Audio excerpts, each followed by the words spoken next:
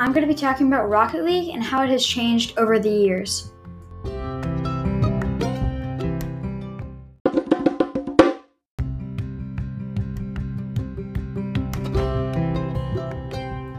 Over the years, Rocket League has changed in a lot of different ways. For example, its forefather SARP, Supersonic Acrobatic Rocket-Powered Battle Cars, was a small player base from only 100 to 1,000 people that would play it every day. Then in early 2015, they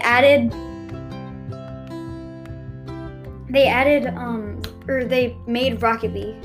Rocket League was a game that grew in popularity over the course of a year. They had about 100,000 people on every day. Then in early 2016, they added crates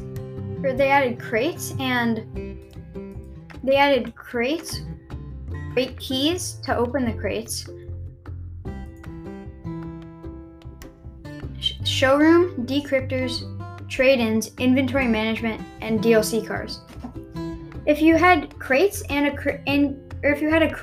crate key, you were able to open those crates, and then you could get a random item to dress up your battle car or to make it look cooler. The showroom were places where DLC cars where you could go and buy them. Decryptors were things that you would get after a while, like you'd probably get 4 every year, so that you could open crates without having to pay anything. Trade-ins were if you got something that you didn't like, you can trade in 5 of that same rarity for 1 thing of the next rarity. Inventory management, where you were able to archive items so you couldn't trade them or accidentally get rid of them. And DLC cars were cars that were companies that sponsored Rocket League. Like a couple months ago, the Ford F-150 was in the game, which is a car in real life by the company Ford. They have cars from Fast and the Furious, like the Nissan Skyline and the Nissan GTR. They have the Ghostbusters car, the DeLorean Time Machine from Back to the Future. That's one of my personal favorites. And the McLaren 570S.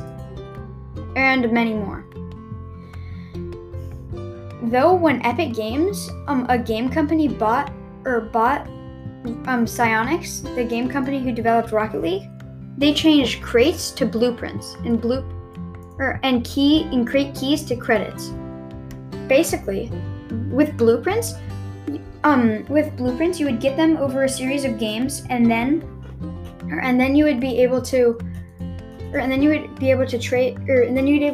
make those blueprints with credits. They replaced the showroom with the item shop, where you could use credits to buy cool wheels, boosts, cars, and toppers for your car or for your battle car.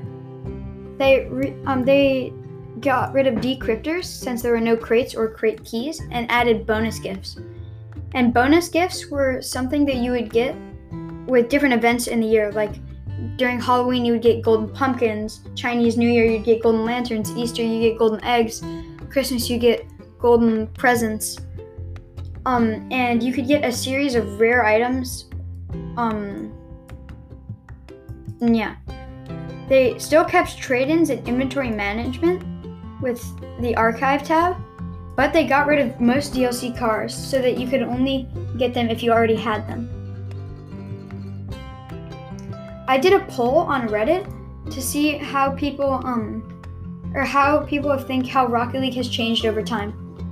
I'll read you one comment.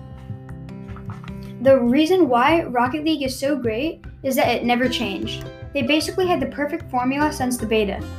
Before Rocket League, I never played online multiplayers, let alone anything competitive. I'm still very much a single-player game guy, but Rocket League is the big exception to that.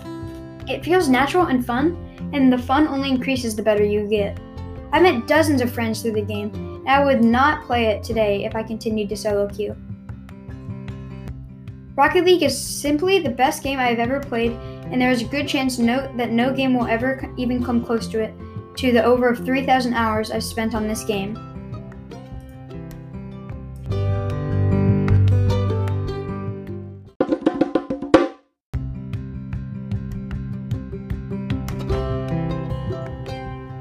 Thank you for listening to my podcast. I hope you enjoyed it, and I'll see you next time on Jack's Podcast.